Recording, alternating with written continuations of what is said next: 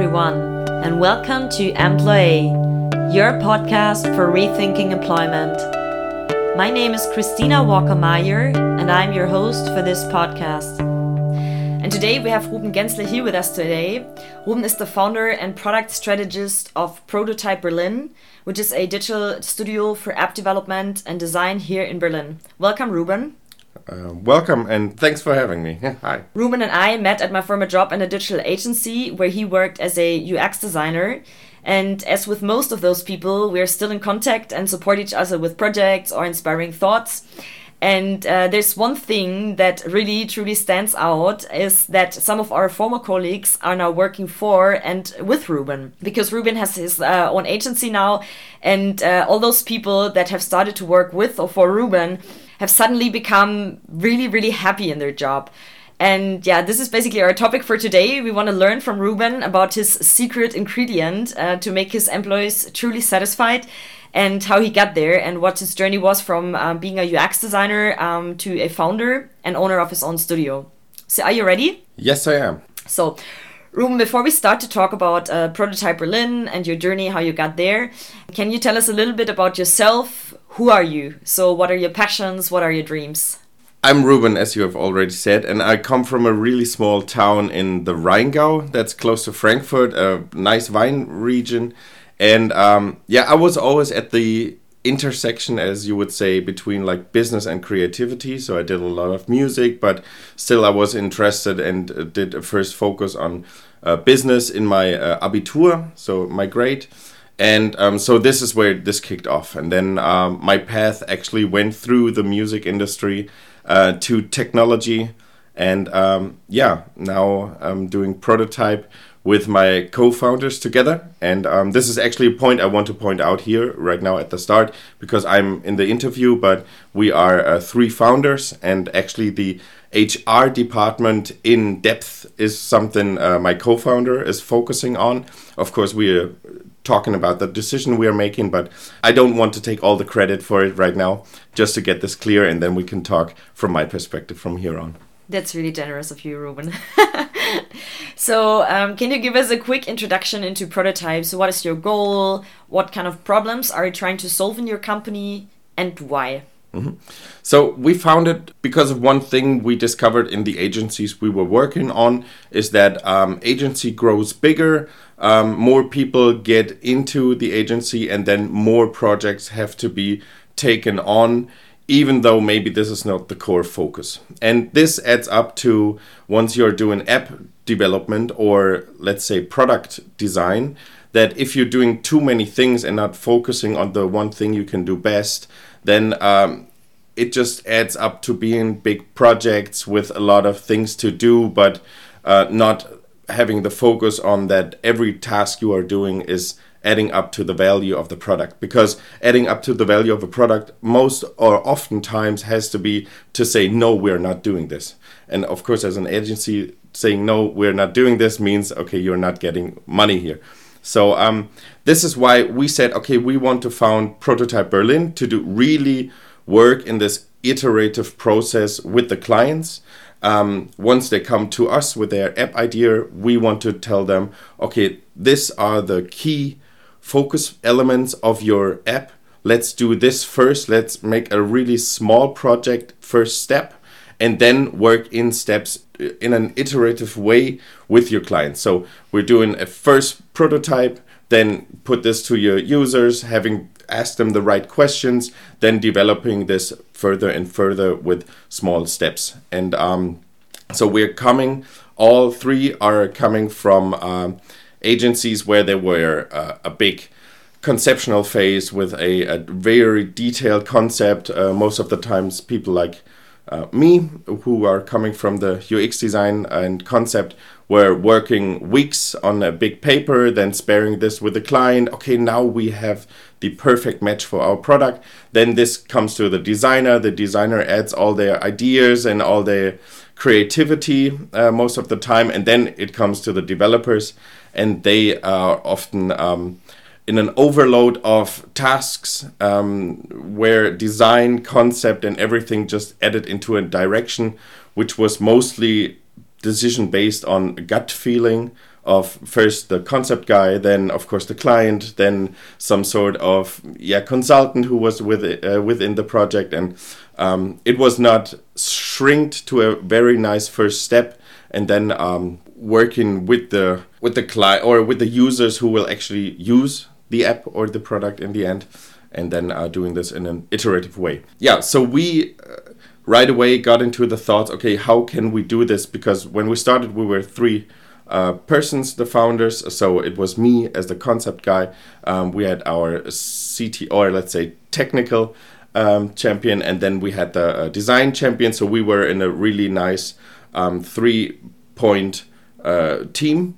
And of course, we could talk really straight to each other and then adapt everything. But now that we are scaling, getting more and more people, we really have to get our thoughts into this. How can we still make those choices based on saying no in an environment where, of course, there has to be more people paid in the team as it scales bigger? And this is something where I think we're doing good steps because we're putting a lot of thoughts in it, but it will definitely be more and more a challenge as we are growing. Mm-hmm. And what was your journey? So what was the moment when you have decided that you want to found your own company? Why did you not just go to the next employment? Mm-hmm. And which steps did you maybe take to get there? For me, this is actually the 3rd time I founded a company. Within my university, I started MewMate. This was a creative online community where musicians could get together. Hey, I am doing good lyrics, and the other guys saying, hey, I'm doing great beats, and they could meet up and start to work as a remote band, let's say. So this was my first startup. Even before startup was this big thing. And after this, I focused on mobile directly because I was one of the first person probably in Germany, even before the launch, to have the iPhone. I imported this from America, and then me and a friend, we went straight into doing concept for mobile devices. And we founded a 2 team, let's say, concept and consulting agency. We worked on this for 4 years, and then we went different paths. And then I went into a company where actually we 2 met, and I became a UX designer. I haven't really heard about this before, but then they just said, okay, can we call you a UX designer? And I was like, okay, I'm a concept guy, of course, you can. And actually I was there for only 1 year. And within this time, I had some experiences where I again saw, okay, I am a self-employed man. I have to work in this. I have to have sense. I have to choose my tasks myself completely. And the company couldn't give this to me. I was very lucky to find my co-founders, and then we started right away into the 3rd company. Mm-hmm. And which was this moment when you said, okay, it's enough. I need to take my next step for myself. Yeah, the moment just was right away when I went into work in the morning. I didn't want to wake up. I didn't want to go there. And I went to the 4th time, I think, to the coffee machine because I had experienced that I was really fast and good. And every time I had a concept ready, somebody came and said, okay, you're done. Great. Here is some more work.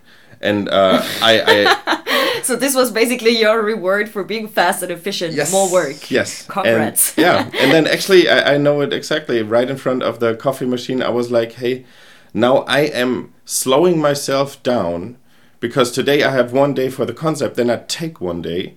I don't want to slow down. My passion always was to create stuff, to be faster than everybody else, and to do it better and have that. Even I know I'm not reaching this all the time, but I want to live in this mood. And at this coffee machine, I found myself just being some sort of zombie who just goes to work, trades his time against money, actually. And in this moment and with the opportunities that came up, I was like, okay, there is no other option. Just let's start right away.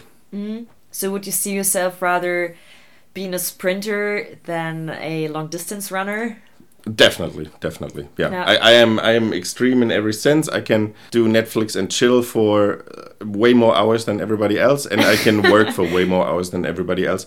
Everything in the middle is just not not my style. So I'm always 100% and more.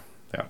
So I think this is quite interesting, and I guess more and more people are thinking about getting self-employed or founding their own agency, consultancy.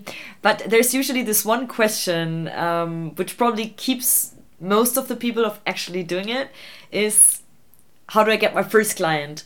So can you tell us who was your first client and how did you meet them? Yeah.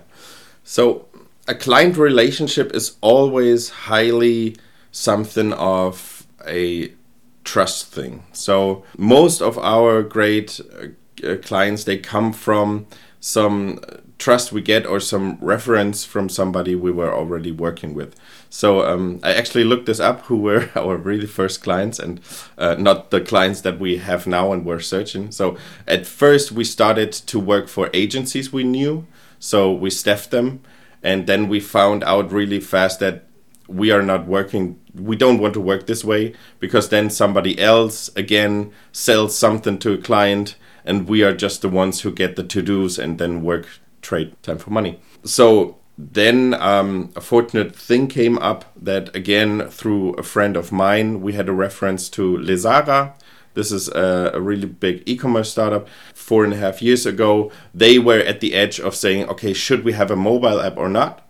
And then we came into play and did their mobile app end to end, had this 8 months in the stores, and they had so great numbers on the app that they then started to work on this in-house. So we were this speedboat, this highly integrated team who was able to do the app within, I think, 3 months. It was in the App Store with everything, design, concept, and all.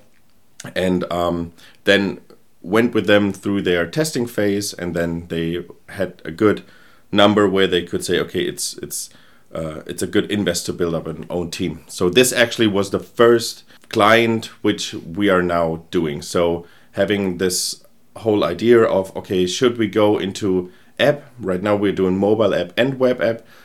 Do we have to have an app solution? Will this be a good invest for us? And then we can be this team who can do the app really fast, because if you have just new people coming together and doing an app, this can take a long time, because we are trained to say no to features.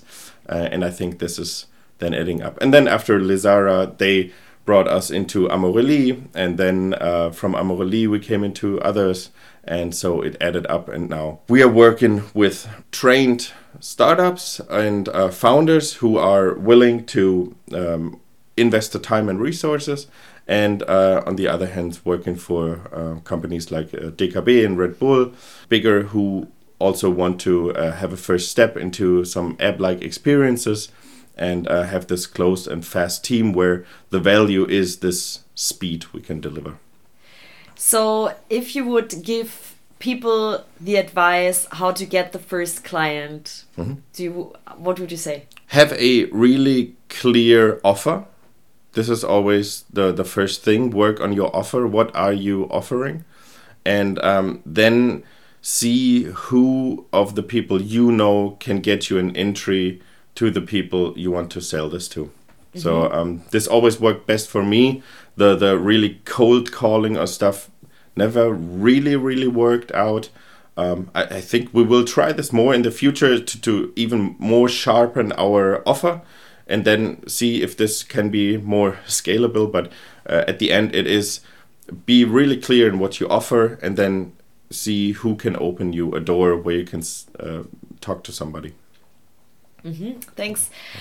And maybe one tip is email is okay, but there's nothing compared to a personal talk. So just try to get them via phone or in a personal conversation. This is the first thing I always do, is that I try to get a first phone call after the mail, because there you can talk to somebody and then you can really find out, okay, what are their needs and can we help them?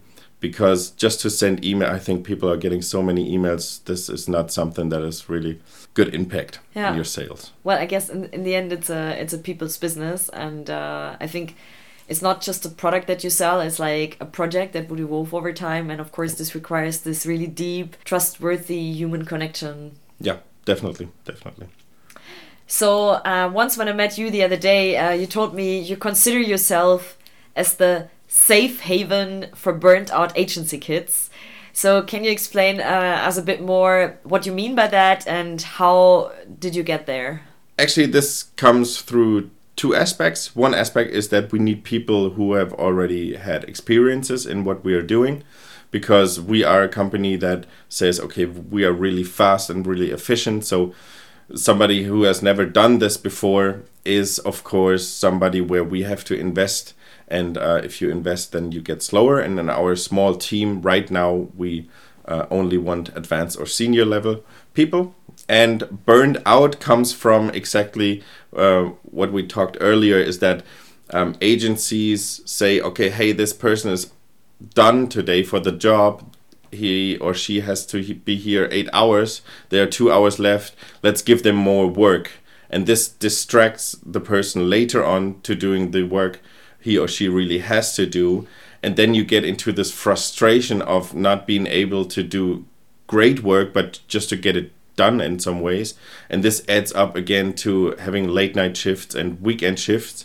And this is something people are willing to do, especially if the company or agency is cool for some sort of time. But once they find out that what they're doing actually is what they want to do, and the agency doesn't enable them to do this in a really, really great way, then they get frustrated, and then they get into this mood of getting more burned out, because in the end, the company is just giving tasks to the person and not asking the person, okay, do you think we could do a better job here? So they are not in the position of being able to participate in decisions, but more just being some sort of worker who has to work. So with those aspects, people come to us because then we can give them freedom, and they know what freedom means actually. And we can enable them to do greater work, and they will know what this means. And like I said, we tried this also with people who don't have this experience yet, and we saw that they don't even understand how great this environment here is, and how then important it is that we need them to participate. Because if they then don't do it, and we are built up on this correlation with our employees, then again, this is not a good match for both sides in the end. Yeah, I guess there's even one more aspect, which is creativity. Because I think the thing is, if you only are allowed to do the work you get paid for, and I think agencies do have the problem that they usually need to state how many hours they work on a certain client, because then you need to send the invoices, and usually your clients pay per day or per certain hours. And I guess this is probably where it's coming from, that you have to work 8 hours, because otherwise the agency cannot state it in an invoice and get the money for it. Yes. However, I think if you want to create really good products, this requires creativity, and creativity you just cannot come up like, oh, now it's like 5 o'clock in the afternoon, I have 1 hour left, now I'm gonna be creative. It's not like that. Sometimes you just have to leave to go out, and maybe it's really going out and have a really wasted night in Berlin, but in this night you somehow have this thought, and you come back to the office the next morning, and you had this really good idea in the evening, and then this is how you move your product further. And I think you just cannot plan that in a 9 to 5 shift somehow. So yeah. I guess this is also an aspect which is really, really missing, and in the end, where the product quality really suffers in the end. So why do you believe that there's so many people out there in our age? We're not that old, we're in the mid of our 30s. So why do you believe that there are so many people already being so frustrated in their jobs and lost, and also they're finding their next career step, or just being unsatisfied in their work or their job?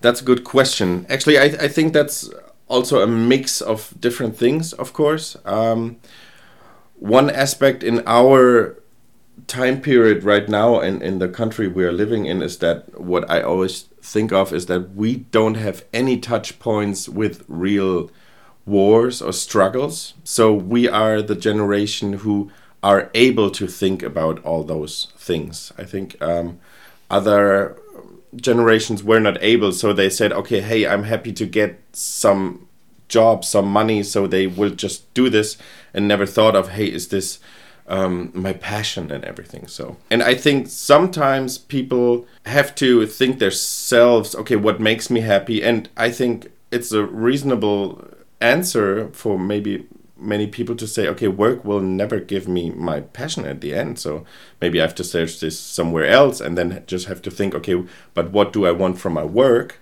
And then you have rules, and then you go for this. So I think on the one hand, we are able to think about all those things. And on the other hand, we have leaders who come from a different time period where they could just, where the employee was happy to work at the company. And now this shifts to the company being happy to get great employees. Even though I see this a lot, that everybody understands, okay, I have to say that we are there for the employees, but they're not living this way. And they're doing leadership style, which seems to be open for employee participation, but in reality, it's just some marketing, or it feels like marketing things. And I think our generation also has to grow into the leadership positions to get the whole new work ethics and everything really into the core of the companies. So yeah, I think it's both sides. We are the ones who are now able to ask for it, and many companies are still in the mood of not being asked, so they have to change, because I don't think we have to change.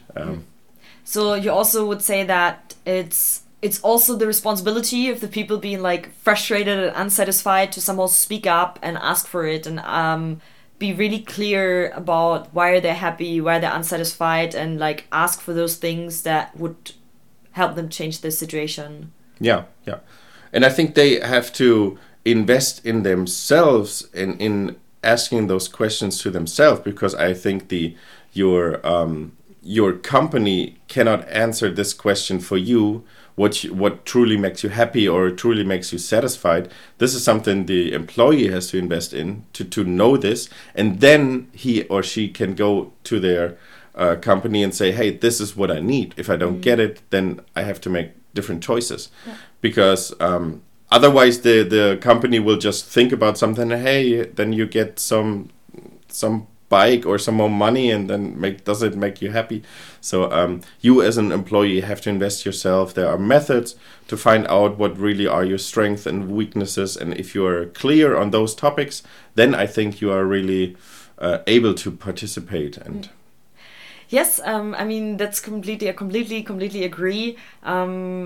But especially with younger people, sometimes I have the feeling that they expect a lot from their companies. And sometimes I have the feeling it's a little bit, companies have become the new schools somehow. And somehow like your bosses are your teachers. And like this is, I have the feeling how the younger generation sometimes really behaves. It's a thing you have to go. It's not like something you choose. It's something like as you're somehow forced to go there. And then like you're just pissed off with your bosses. Even though a lot of people just forget, hey, I'm here because I choose to be here, and it's up to me actually to change my situation. Yeah. Especially if you're a bit longer in your job and getting comfortable, and maybe then your salary is good enough that you don't want to change your situation. I guess it's a really important point that you mentioned. Yeah. And that's a good thing in our company, because we don't have this problem. Since, as I said, we are working with seniors and advanced people, but when I'm talking to other founders and people who work with more employees, they say exactly what you are saying, that there is a new generation which is at the edge, and where I think they have to realize they have to invest in their understanding of what makes them happy. Mm-hmm. Yeah, I mean, and we also had one episode about the Strength Finder concept, the interview with Dorit Schindler. And I think this concept is just one of these examples how you get get a bit closer into understanding yourself, understanding maybe your intrinsic strength, weaker strengths, stronger strength. There are also other tests. So for example, the other day I did the Myers-Briggs 16 personality tests. It was also quite interesting. I mean, they're never 100% right, but I guess it gives you just a majority. Like it just kind of an eye-opener sometimes to understand yourself better. And it's sometimes, yeah, you bring certain strength, a certain personality, and why should you torture yourself being in a job or an environment that is just not right for you, for example. So on your website, you say you're looking for people that have more questions than answers, such as how are you? And you believe in people being happy at work. So what does happiness mean for you in that context? From my perspective, definitely this is understanding of the feeling of going to work every day and wanting to go to work and not standing in front of the door and saying, oh God, I don't want to go in there today. So, of course, with us, we are right now 11 people team. This is different aspects than big companies, but for us, it's really important that we are all on the same wavelength from a humor perspective and from how we talk to each other. We had people who were not fitting as much into the culture, so they and we departed again. And so in a small team, this is really, you want to have a conversation that makes fun and everybody wants to talk to everybody, period. This is actually what I think makes people happy, that you want to go to work because there is work to do and hey, I want to go there and keep working on this. And how we try to keep this stable is actually with two things. This is one thing is structure and participation. So I think an employee needs a good structure where he or she can say, okay, this is what I have to do to get everybody else happy. Then I have my job done, period. And then I can add up. So, and then I can do the participation. This is what I personally choose, what I can add up to this. Because I think there is nothing worse than not knowing how to satisfy a different person or the agency. So you really have to know those are my aspects in the whole chain. This is what I have to do great. And then the designer or the next person can work with this and make this product great we're working on right now. And then I can participate in saying, hey, maybe this time we should not do a wireframe click dummy, but go straight into design because XYZ. And that we have this communication flow in, okay, I know exactly what to do, but maybe my job as a UX guy is today not asked. And then I would say, hey, the best job I could do is just not do my job and you take over straight away. So this would be the fluid way of having structure in one way where you can definitely know what to do, but also being able to change the path every time, every day, if it makes sense for the whole team. Yeah, I guess it's a really, really great answer. And I see also for myself, I mean, how I want to make my employees happy. It's a different context, but I also believe, yeah, structure is really, really, really important so people do not get lost, because work, especially in freedom, and can become really confusing and overwhelming to people, especially if they do not have a lot of experience. So as I mentioned before, I also know some of your or our former colleagues that after they left their job back in the times, and afterwards they tried out many things, different companies, different agencies. So after, we quit our job. And I mean, most of them never were truly happy. So they were like jumping from jobs and saw different companies. But then there was this moment when they started to work with Prototype. And since then, I can really see their satisfaction and motivation in terms of work was really increasing significantly, and they felt so much better. So I really just heard so many things. Oh, I like to go to work every day. It's much more fun. I feel really like comfortable in that work. So what do you do with those people? What is your secret weapon to make your employees so happy? This is actually really great to hear from you, because this is a perspective that makes yourself proud. Actually, I think the answer is there's no clear answer. It's a mix of a lot of things that we are doing. But if I have to narrow it down, I think it is the way we talk to each other, that we are really open of our needs, and we have like once a month we sit together with everybody. They have a one-on-one. Actually, this again, as I said, is not me, but my co-founder. He's doing a really great job here to really talk to the employees and giving them next month goals. So they have the structure of knowing what really adds to the value of the whole company. So they get a nice task which adds to the big thing. So, and there's always a talk on how they are feeling, if we could improve something. So they get the time to really talk to us and to move things with us. And yeah, and maybe one thing that always comes into my mind, that we don't have late shifts and we don't have weekend work. I think this, in an agency world alone, makes people really, really happy. And then they, just like you said, will think about something on the weekends too, because it doesn't, the company doesn't tell them to work exactly 8 hours a day and then you say, okay, then you will get exactly 8 hours, but it's more fluent. And we have an environment where you can do home office anytime or come later. If you say, hey, there's a package arriving from Amazon, I will come in 2 hours later. This is always fine. Everybody has their week goals or deadlines for projects, so everybody knows exactly what to do. And how, when they are doing this, is really, really free. And this actually, I think, is a whole set where, we have good human relationships with everybody, and everybody's clear, and we can all do great work at the end. And there is nothing, we are not taking on projects that actually are not in our core competence, or we try definitely to minimize this even further, because come, of course, from a different perspective, but then you can really focus on your work, and this makes them happy, I guess. Obviously. Still searching for the answer for this, why it's working out so good, so just be proud, Ruben, it's okay. Thanks. I can see you blushing.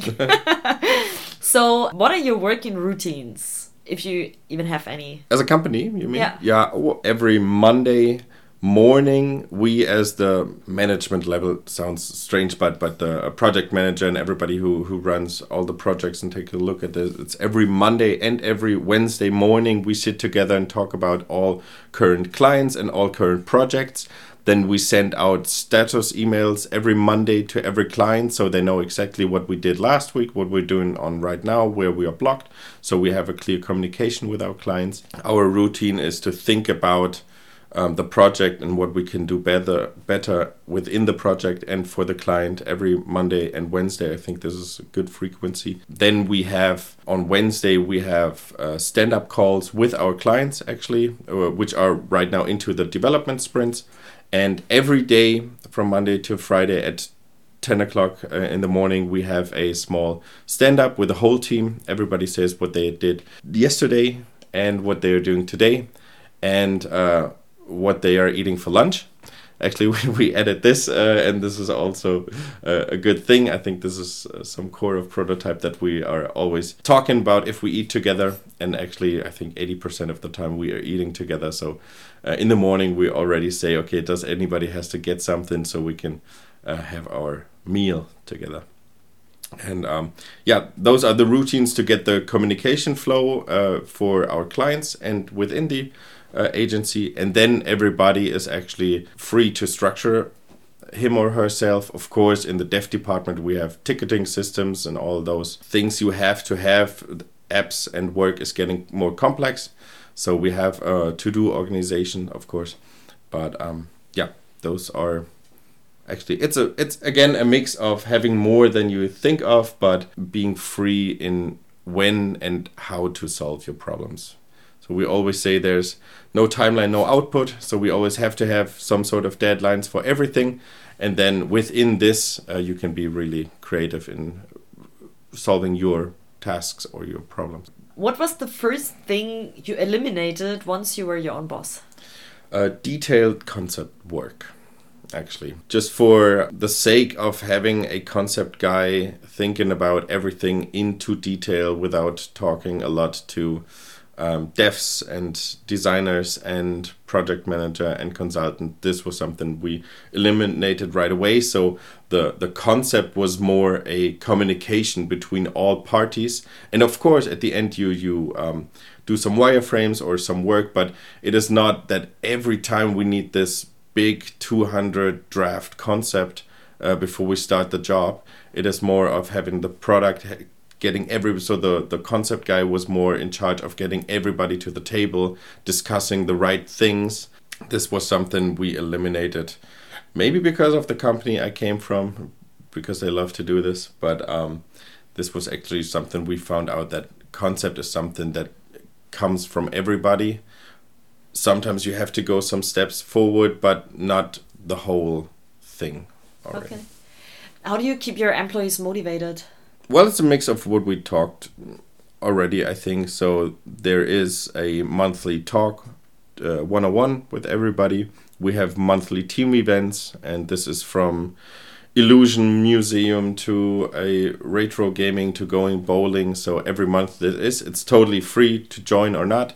A lot of people are joining, actually. I think I'm the person who, I'm traveling a lot, is the one who is not there a lot of times, but everybody is always very happy to be there, and of course we're going to eat afterwards, and the company takes care of this. So I think this is something that really gets the team together once you're getting outside and not only be in the work environment, but also be outside as people getting together.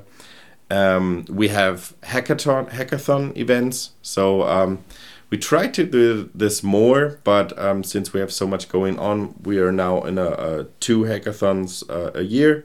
So this is actually a whole weekend. We start on Friday and come back Sunday night, and we are going outside, mostly somewhere Brandenburg or to a lake or something. We rent a house and then work on an own product, just work on new technologies, actually.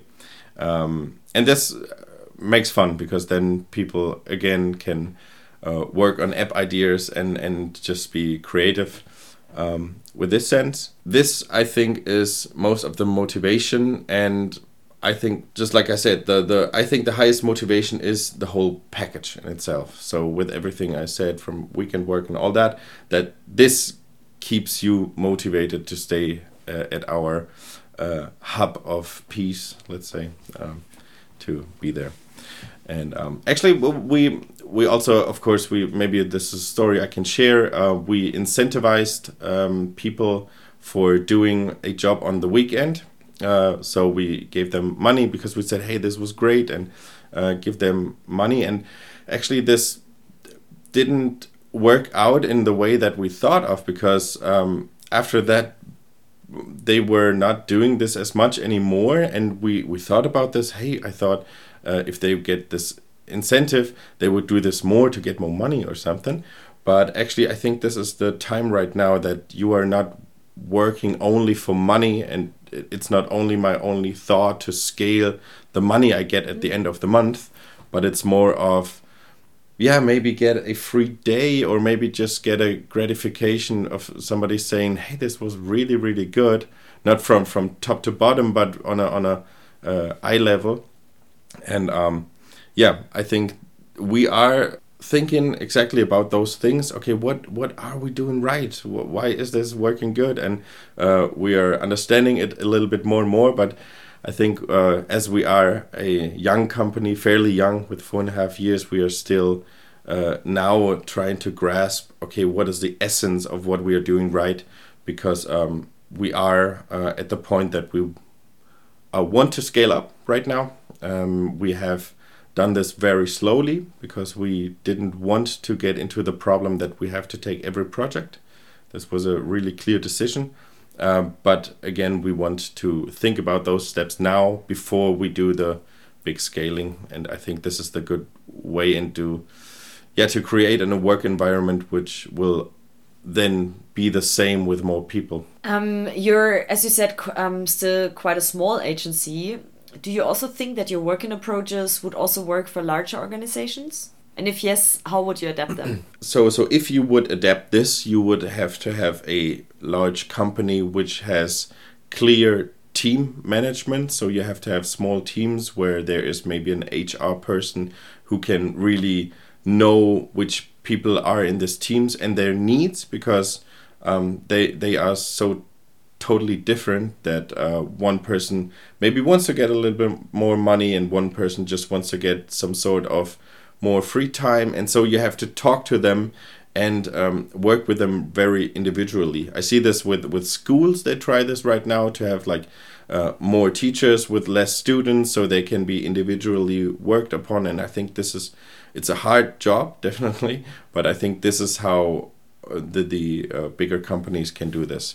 They have to know exactly not which role is there, but which person is right now sitting in this role and what is her or his needs really, and a little bit what are their current struggles and how can we maybe help or at least not stay in the way of their struggles, because this is highly individual, and of course at some point of time you should not talk to your customer or to your employees too personally, as you are not allowed to, of course, but just to be in a dialogue very often and then try to see what makes them happy and then try to give it. Or even to say, hey, I know this is what you would need, but we cannot give you this. And sometimes this already sets the stage for, hey, there's somebody being honest to me, and then maybe it's even okay that they cannot give this to me. So if you would then give some leadership advice, what would it be? I mean, you started it off, but what would be your number one leadership advice? Invest in more great HR talents. Yeah, to have this, because then people will come and say, okay, I feel so at home because there is maybe some HRler who's really taking care of my needs. And I think this is the interface to the employees in a big company is the HR, actually. Mm-hmm. So, and how has your own perspective on work changed since you have become a founder and lead? So before you were rather, I mean, you said you founded before, but I mean, you know both sides of the coin, so you know how being an employee and understanding those needs, but how have those changed since you're the boss? For me personally? Yeah. I feel like transforming from a zombie into Captain America, let's say. so right now I love to run out and talk about this great team because they're so excellent in what they're doing, and I can just run out and exactly tell the client what they are needing and be honest to them and say, okay, this is there we cannot help, but here if we're doing this we will be the best. And just having this whole team, this really makes me feel like some sort of Captain America. We have this analogy, yes, in our company of just having this Marvel thing. So and actually, this was like the Captain America. He has not this great superpower, but he is always the first to run into the war. So yeah, this is actually what comes up, and now it's just so much fun to go there and to fly to different places and talk about our team, and not being this zombie who trades his time against money anymore. I guess this makes you a truly great leader, that you're proud of your team. Yeah. Because there are a lot of leads out there just complaining about their teams because they're maybe not their little mini-me's, and in general people often tend to think people doing a great job if they're doing their job in a similar way, and that's why I think a lot of leads are often not satisfied with their team. But it's really, really great to see that you're so super proud of your team, and maybe this is one of the factors why you make your employees happy, because obviously they can feel that you're proud of them. Now we're back on the teacher situation. So, and how have you changed as a person? Would you say that you somehow see the world differently since you're responsible for people? Yes, of course, definitely. It is a different thing of being just self-employed or a freelancer, let's say, and having people who really maybe are paying for their houses or even have kids at home, and so to really have this really big tasks of getting jobs into the company every month and since I am the I don't want to say that, but again, since I am the sales guy, this actually was a big pressure in the beginning to really have this, and I felt a lot that this was only my pressure, but my co-founders are always there and in talks with me, and they gave me the feeling of being able to run out there and just to do what I do for myself, and that I do the decisions, and they say to me, hey, you go out there, you sell the project, and we know exactly that you will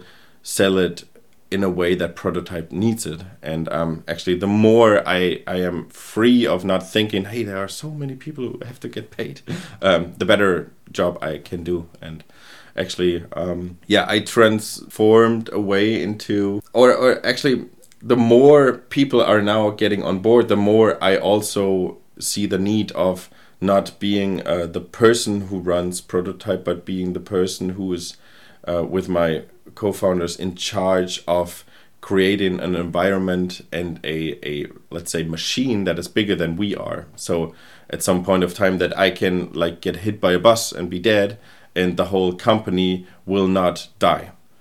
So this is what we are investing in right now a lot, that we have clear processes and structures where we say, okay, at some point of time you can take Ruben out and put somebody with a profile that is set before within this role, and then the machine can keep on running. So making yourself redundant in a way. Definitely, totally. Because the more people are there, and then this adds up to, okay, I have to keep this alive, and then the whole thing collapses. So what is your advice for people that are unhappy in their current job situation?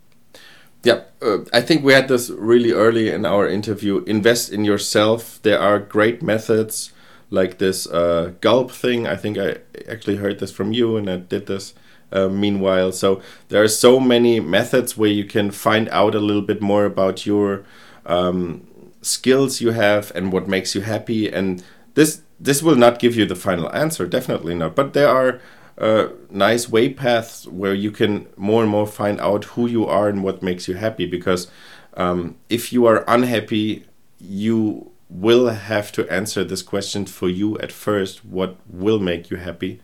To have a hypothesis of then going out and say, okay, this job will then makes me happy. Because otherwise you will just trade to a different company, and then it's the same thing again. And so invest in yourself and find out what truly motivates you and what makes you happy. And if it's not work, then check on this. Then you know, okay, it is not work. It is my hobby XYZ, and then I just have to get so and so much money, and then I have to see how to get this. But what makes you happy as a person, to then find out how is my work adding to this aspect of making me happy. Now we're getting to the last question I ask everyone on the podcast. So if you had the superpower to change one thing in terms of work or employment, what would you change? In a really global sense, so also, okay. Because I have a lot of friends who are not working in the tech industry or startup industry or design or something. And what I found out that they have a lot of struggles with their work, and they're actually the ones who are taking care of our kids, of our sick people, and of our old people. And I think those areas are right now not in this phase of being able to think about their work as we do. And I think we have to enable them to also say, okay, hey, I have a great job and I can do the job better than I could ever do it. Because if we are missing out on those areas of work, I think this adds up to people being really frustrated. We as a humanity becoming more and more frustrated, and then going maybe into wrong direction and taking the wrong leaders. And so if I would change something, that I would say, okay, the whole social industry, let's call it, or so, or they get a big chunk of us being able to I participate in their new work ethics. Great. This sounds like you have a new project for your next hackathon. So now you're the concept guy. I think it's up to you, Ruben. Okay, I'll try. All right, then. Thank you very much for this interview. Thank you a lot for having me. Thanks.